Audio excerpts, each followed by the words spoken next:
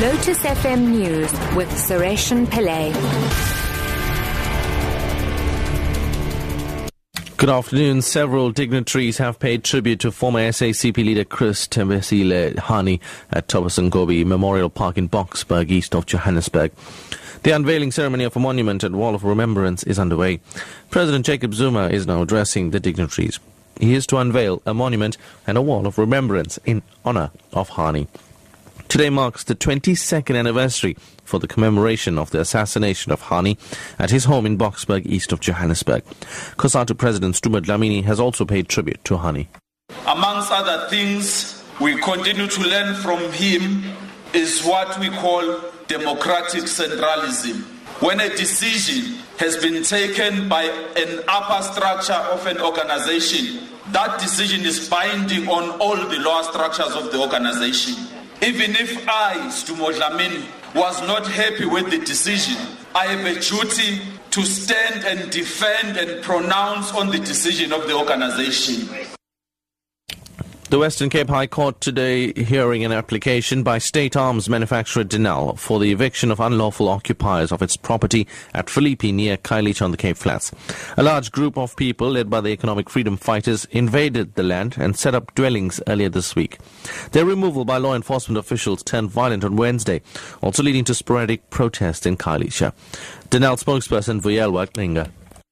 The law has been broken, so we have taken the legal route to get the land back to DENEL and to have it cleared of anyone who occupies it illegally. We condemn such acts very, very strongly because one, in a country like ours, one cannot just do as they wish and occupy any piece of land because any property is protected in South Africa. And we're hoping that the High Court will give us the order we are seeking. The Nelson Mandela Metro Municipality has condemned the damage to the Queen Victoria statue in Port Elizabeth. It has been covered in green paint early this morning. This act of vandalism took place amidst a commitment from the Nelson Mandela Bay Metro to secure the statues and monuments in the city. The statue has been standing in front of the public library for the past 110 years. Metro spokesperson Roland Williams.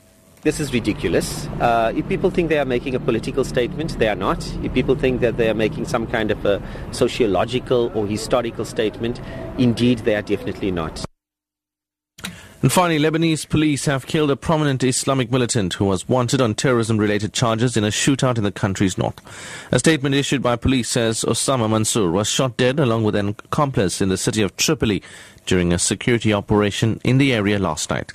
The operation sought to arrest a radical cleric, Sheikh Khaled Hoblos.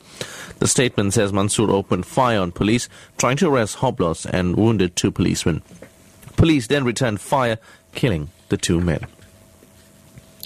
Top story at 2 o'clock. Several dignitaries have paid tribute to former SACP leader Chris Hani at Thomas Nkobi Memorial Park in Boksburg, east of Johannesburg. I'm SARESHEN PILLAY, back at 3.